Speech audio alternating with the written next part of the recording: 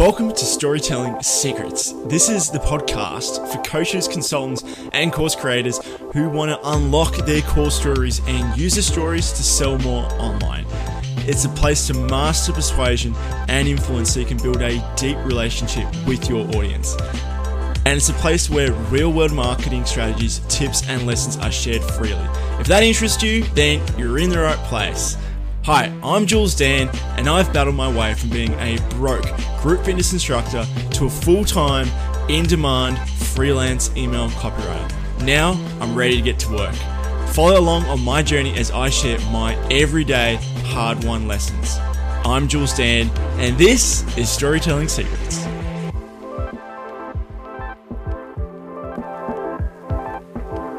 Hey, welcome back to Storytelling Secrets. I'm your host, Jules Dan here. Welcome to our interview show, and my guest actually came from a recommendation from another podcast I went on, this dude called Derek Gell.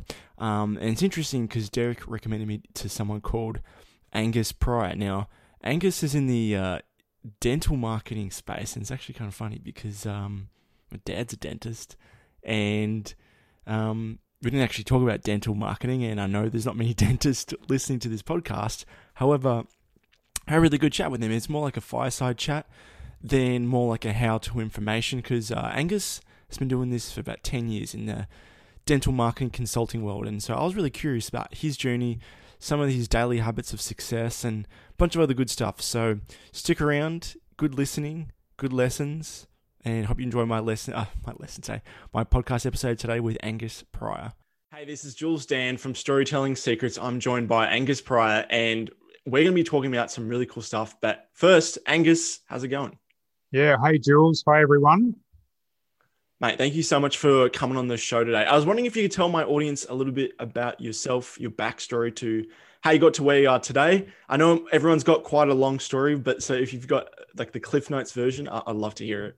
Sure. All right. I'll try and do the 60-second version. I finished school. I did most of my schooling in Canberra. My first job, all my jobs have had a D in front of them. So I was a drummer straight out of school. Thought I was going to make a living as a musician and discovered that was a very tough way to make a living. And then because I was in Canberra, I joined government and I became a diplomat. I served at these various Australian embassies around the planet for about 7 years, finished up in Washington. And then if you allow a bit of poetic license, I then became a drug pusher. Worked in the pharmaceutical industry, Yep. It's legal drugs. And then eventually about 7 years ago, started as a dental marketer. And while I was in government, I finished an MBA majoring in marketing, and I realized that that's what I really loved. So that's where I am now. That is quite the journey from drama to dental marketer. I could see the jump from drama to diplomat. You know, Drummer. Dun, dun, dun, dun, dun. Not drama, drummer. You know, drummer. Oh, yeah. That. Yes. My apologies. I'm not super dramatic. Okay, so we got quite a big journey, and your journey from pharmaceutical industry to the marketing position. I'm curious to know, what was that catalyst to change, to move forward with something really different? Yeah, Jules, I think for me, I'm a person driven by achievement. Like, to be really honest, that's how I tick. It's not, I don't need a lot of recognition, but I just love doing stuff because it's there. And so, when I was finishing high school, my brother was in the public service, and I thought, that seemed like a really good job. It was very flexible and all that. And so I did that for a while, and then got to a reasonably senior position in government. And for me, it was kind of like, tick, what's next? And then a lot of people in government were like, I wonder about moving across to the private sector. And I didn't know if I could do it. So I pretty much went to the bottom of the pile. I worked in banks for a little while and realized that was definitely not for me. Yeah. I'll never forget my first day working in Westpac. I swear to you, this is not a lie. They issued me one black Bic pen and they said, you better look after it. One. And I was like, For a bank. That's pretty for stingy. a bank. Oh, I was in an accounts area, and for them, that's overhead. That's not the part that brings in the money, so they want to minimize their overhead.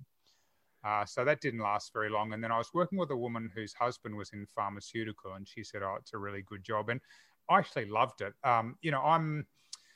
As a consumer, you want stuff to be ethical, of course. But the truth is that there's been many times in my life where you've had an ailment, and I'm like, dear God, I hope there's a drug that fixes this. And so I really loved that. But I'd done this, this MBA while I was in government, majoring in marketing. And then I started to dabble with stuff on the side. And eventually, through a mutual acquaintance of ours, Jules and mine, and also a former guest on the show, Derek Gale, I communicated with him quite a lot, and he finally said, "Come on, Angus, you've got to set up a business." And, I'd done quite well in government. I'd done quite well in private. For some of your listeners, I mean, my last job in pharmaceutical, I ended up on the animal side, so we're pushing drugs to animals that couldn't even talk back. Yeah. No, just being silly. It's like I had a very healthy 6-figure salary plus the kind of annual bonuses that would be more than most people would make in their first year in the workforce, plus a car provided, plus private health, plus. But I was kind of like, well, I ticked that box, and then business is something I'd wondered about. So for me, that was sort of the next step.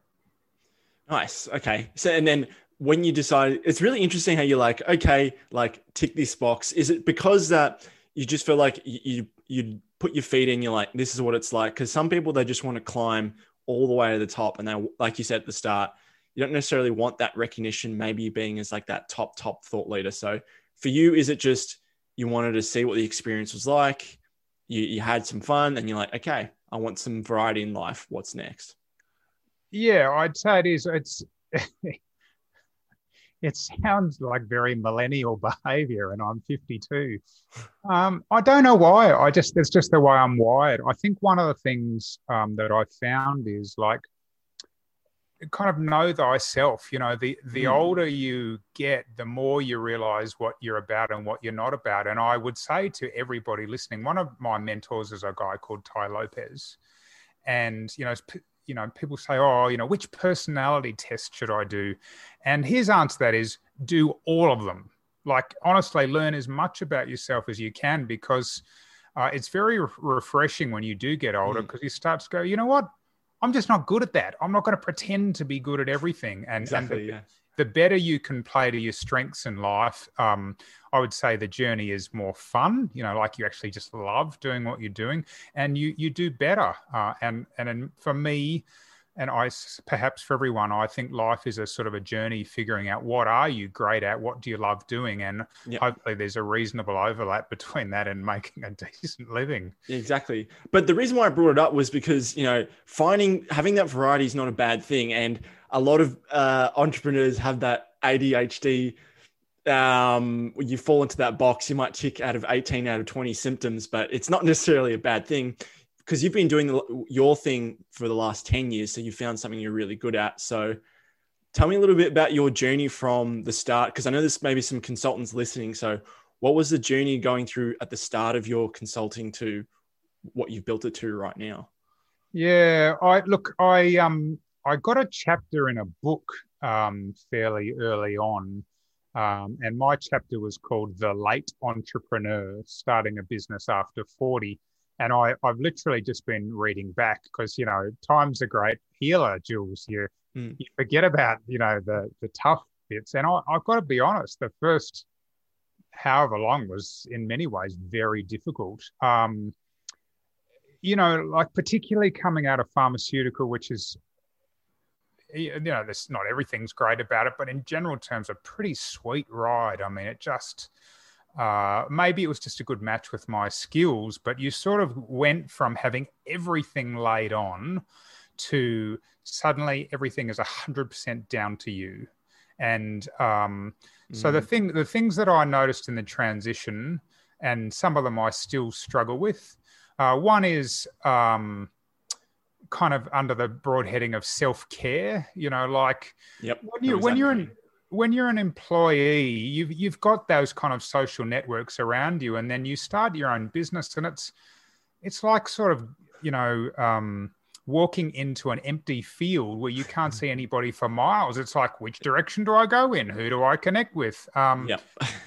Now, I've just moved from New South Wales to Victoria, and it's almost like starting again in a way. It's like one of my goals is build social networks, because that stuff is not to be underestimated. I mean, you know, being the boss, being an entrepreneur, whether you've got a team or not, can be a lonely business, and getting connected and looking after yourself is essential. So that would be the first thing I'd say. I had to get really intentional about that, and you know, I'm especially having lived all over the world as I have, I feel like I'm a person who connects with people fairly easily, but I had to get super intentional about that, because otherwise you end up sort of, you know, not wanting to get out of bed. That's not a very good place. Exactly. So like, there's only so many, like, whether you've got really close friends from school growing up, they probably might not have share that same experience that you're going through. So curious to know, did you go to, say, like BNIs or local meetups? How did you form those social relationships so they knew what was going on in your life and you could relate with them? Yeah, and you've absolutely hit the nail on the head, Jules. Like, that is so true. I mean, when I started to dabble in business, all of my friends were employees, and like, I don't say this disrespectfully, but they just didn't get it.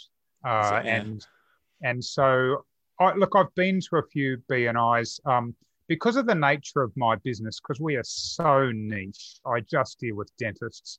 BNI, you know, and the genre for me is, unfortunately, it's a bit of a waste of time in the sense of I'm not going there to get leads. Like, if you're an accountant or, you know, a more general position, well, sure. Yeah. But there's a lot of value in the social connections. And so, you know, I was in a property education group, and so you'd meet a lot of people that way, and they were often people who are a bit more entrepreneurial.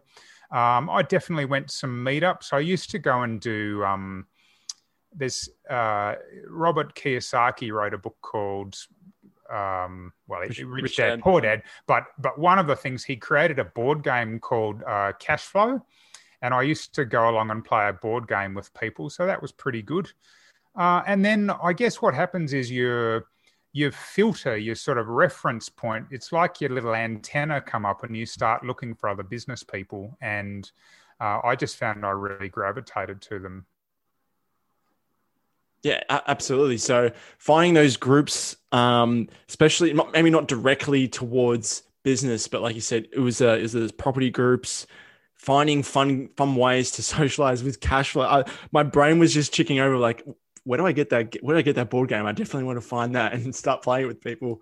All right. So finding your social circle, that's really important. When you were, say, a little bit further down the track, you know, maybe you got a solid way of generating leads, you had your social needs taken care of.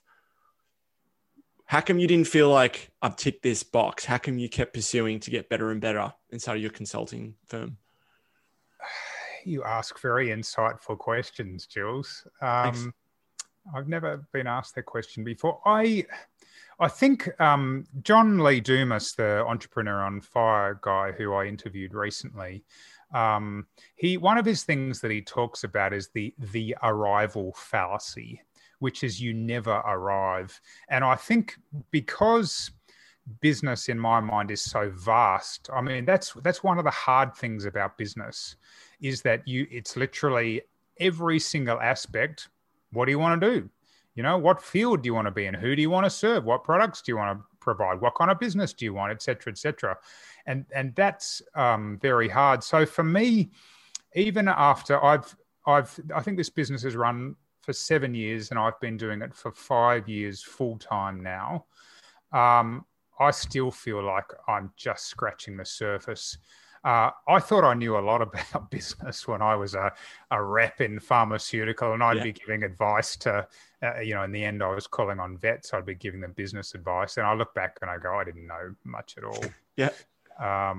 So I am a great learner. but I'm a person who really very actively learns. I've read a book a week for the last 3 years, and as I say, there is that arrival fallacy. Like, when do you get to where you want to get to? I'm 52. I sort of had imagined that I would give it a thorough flogging for until I'm about 60, and then see what I can build in that time. And like, if you're working for someone where you can see the career path, and so that that arrival idea is much clearer. But when you're building your own business, like, how big does it get? When do you stop? Yeah. I just finished reading a book called From Barefoot to Billionaire, and each of us gets to decide where the journey ends. So it's really interesting how you say that everyone has that in an employee position, they have that career path.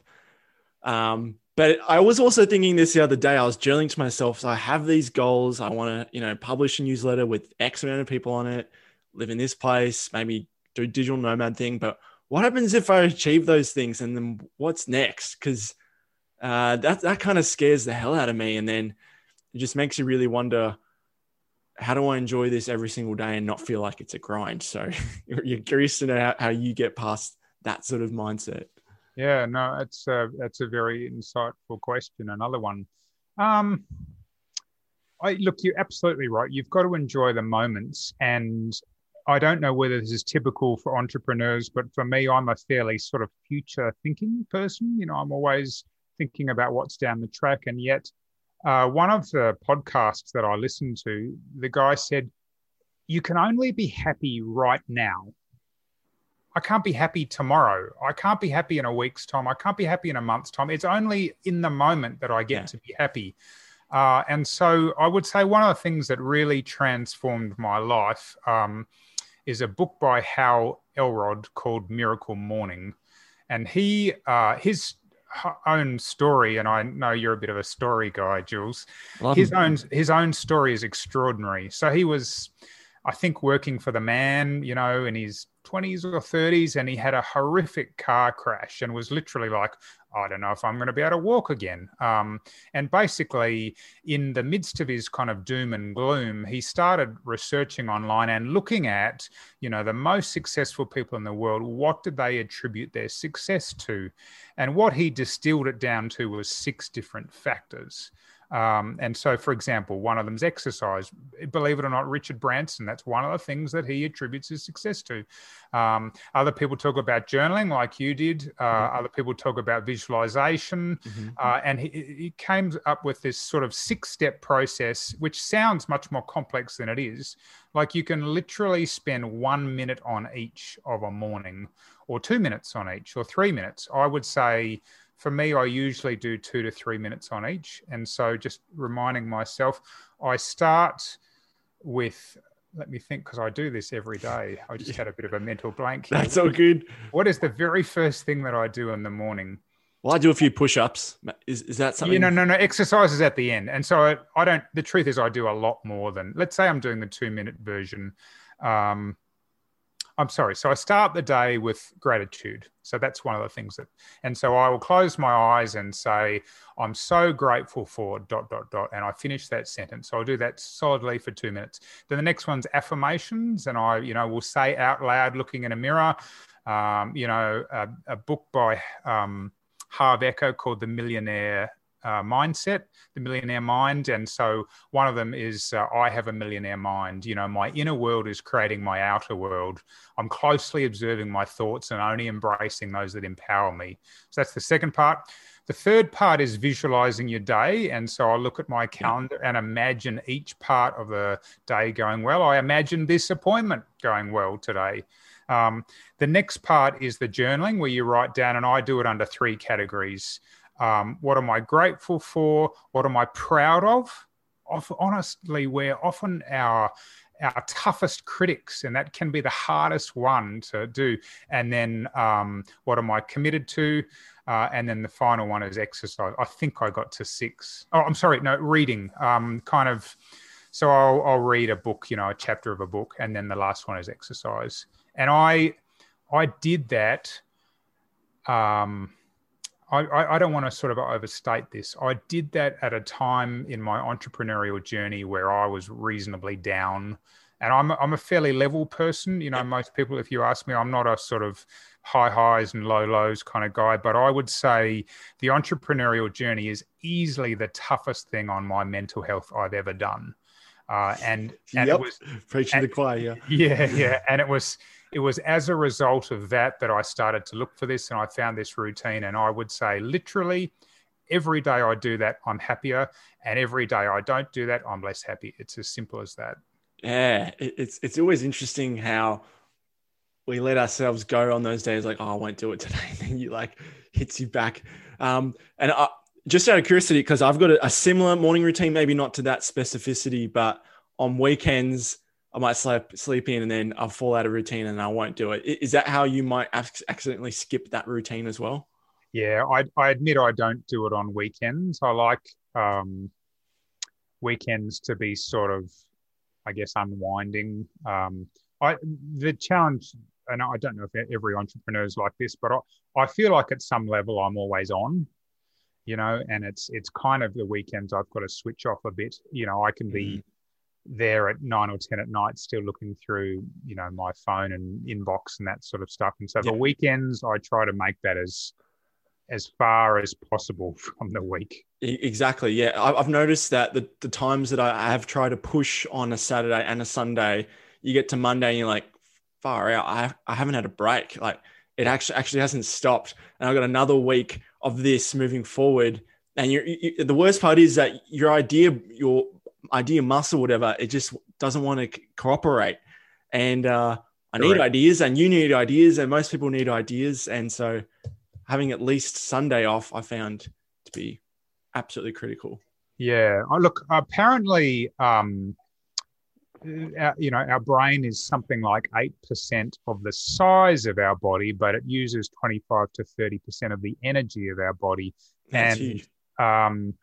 We have, it's called different things, but they talk about the primitive brain or the croc brain, and it's like a guard that protects the rest of the brain and says, is this novel or interesting? Is it urgent? Is it fight or flight? And if it's not, it won't let stuff through. And so what happens is your croc brain, if you don't give it that downtime, you'll get to something on Monday and you're like, nah, don't want to think about it. And I've literally said that to my team at times. I'm like, sorry guys, I just don't have the bandwidth to think about this at the moment. Yep. Tai Lopez, again, I've just followed him for a number of years, and he reckons that what you need to do is that the first 6 hours of your day is critical. In fact, it's not just Tai Lopez. I think it's Donald Miller who says that as well. And I've really started going, okay, what are my highest sort of brain energy activities? I want to get those done. Let's say I wake up at 7, I need to get those done by 1 p.m. And in the afternoon, I can have meetings or the more routine stuff. But in a marketing business, like, there is a lot of energy, mental energy that goes into creativity, and that I can't just sort of switch on the creativity muscle at 5 p.m. because there's, I'll go to the cupboard and it's there. I know exactly what you're saying. I make it a rule that before my coffee, I have to create some piece of content for myself. And usually that content is a bit of a warm up because it's because when you touch your content first, you're a bit, you have to get all that reluctance out. And then, if you're touching client work or whatever, even if you're not writing stuff for clients, I always just find doing something a little bit creative first in the morning, which helps. And like you said, after this podcast, 1 p.m., I think the writing quality is going to go way down. And that's when I normally work on stuff like lead generation or adding people on LinkedIn or replying to emails. Is that the same sort of routine you might follow too? Yeah. Look, I mean, today, literally, I've got a bunch of other appointments this afternoon. That's not ideal. But truthfully, I usually try not to have appointments in the morning so that I can have that sort of clear space to do my most creative work. And as you say, yeah, absolutely. I mean, what we want to do, most of us, if your brain's anything like mine, is we love novelty, because every time you get something that's new, you get a dopamine release in your brain. That's the feel-good chemical. Watch out for shiny objects. Yeah, absolutely. And so Brendan Burchard, who's a guy who's in the space of high performance, his view is you should not even look at email for the first 1 to 2 hours of the day. Now, our brain wants to, because it wants that hit of dopamine, but I pretty much train myself until I do my morning routine and then go for a walk or a run for half an hour. It's at least an hour before I even look at email, because it's a great sort of energy suck, but you're using that most valuable time of the day responding to things that don't actually require the most energy. Yeah. And a good thing about my mentors reminding me is that you're putting other people's agenda before yours. It's like you're not putting your own oxygen mask on first before you can help others. And that's why reading email in the morning is a sin in an entrepreneurial world. Yeah, no, I would say that's true. I mean, it's the way I look at it is, even from my employee days, my boss is not going to come to me at the end of the year and say, well done, good and faithful servant. You responded to your emails on time. I mean, that's just kind of like, that's expected. It's that other more creative kind of green field stuff. That's the stuff that really moves the needle. Yeah, absolutely. Absolutely. Now, Angus, I want to shift gears a little bit and focus towards you. What's your vision for the next 6 to 12 months with your business? I'm curious to hear where you want to go. So we have I've got a one-page business plan, which I found to be incredibly helpful. It's got a one-line statement with our why at the top. It then has 3 core pillars, which is I suppose it's the why, it's the what, and then below that is the how. And all of that fits on one page. And that particular one goes until the end of next year. And so our why is about helping dentists win in business and life. And for me, as a 52-year-old, that legacy starts to become quite important, where I start to go, well, what's the point? What's this all about? And so I actually genuinely like helping people, not just dentists, where they are, I'm helping them with their business, but I'm also helping them have a better life. If it's one stress I can remove from them, that's good. So the what, we've got a goals in relation to growth in terms of client acquisition. Interestingly, one of our 3 what goals is we're contemplating moving into another space. I won't go into too much detail on that one. And then the third what is about making sure that we have really good participation from our clients. We do a quarterly educational event. It's free. And for us, this is part of our mission of helping dentists win in business and life. We just had one on Friday. And so I had 2 expert speakers in, and then I spoke on, believe it or not, I spoke on money. I usually do some kind of personal development topic, and our clients and their team attend these. And for me, that's part of our vision. So hopefully that answers the question. Yeah, that's all good. Now, I wanted to get that because the next question I wanted to follow up with was, what's that one little thing that makes you scared or you're afraid of that you need to focus on in order to achieve that goal?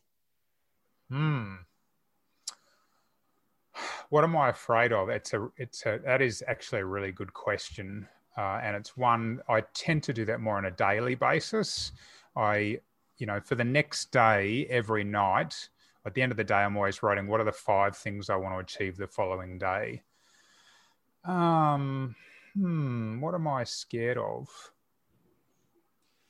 I'm probably, there'd be a few things. I'm scared of not providing a good service. Like I'm a person who likes to be associated with high quality. My coach often says to me, Angus, if you do this, I know what you're going to do. You're going to over deliver. At times he's kind of telling me to pull back because I'll say, oh, sure, we can deliver this service for you for, $100. And he's like, come on, dude. So that scares me. I really hate being associated with something that's not good value and good quality. I think probably for us, we've actually had a period of quite steady growth in the last month or two, and the things that I need to focus on is that we're spending our time not just on delivering the service, but actually the kind of, that greenfield stuff, like what's next, what's the next innovation, what's the next way we can serve our clients better, what's the next way we can attract more people. That's probably it's the tyranny of the important and the urgent.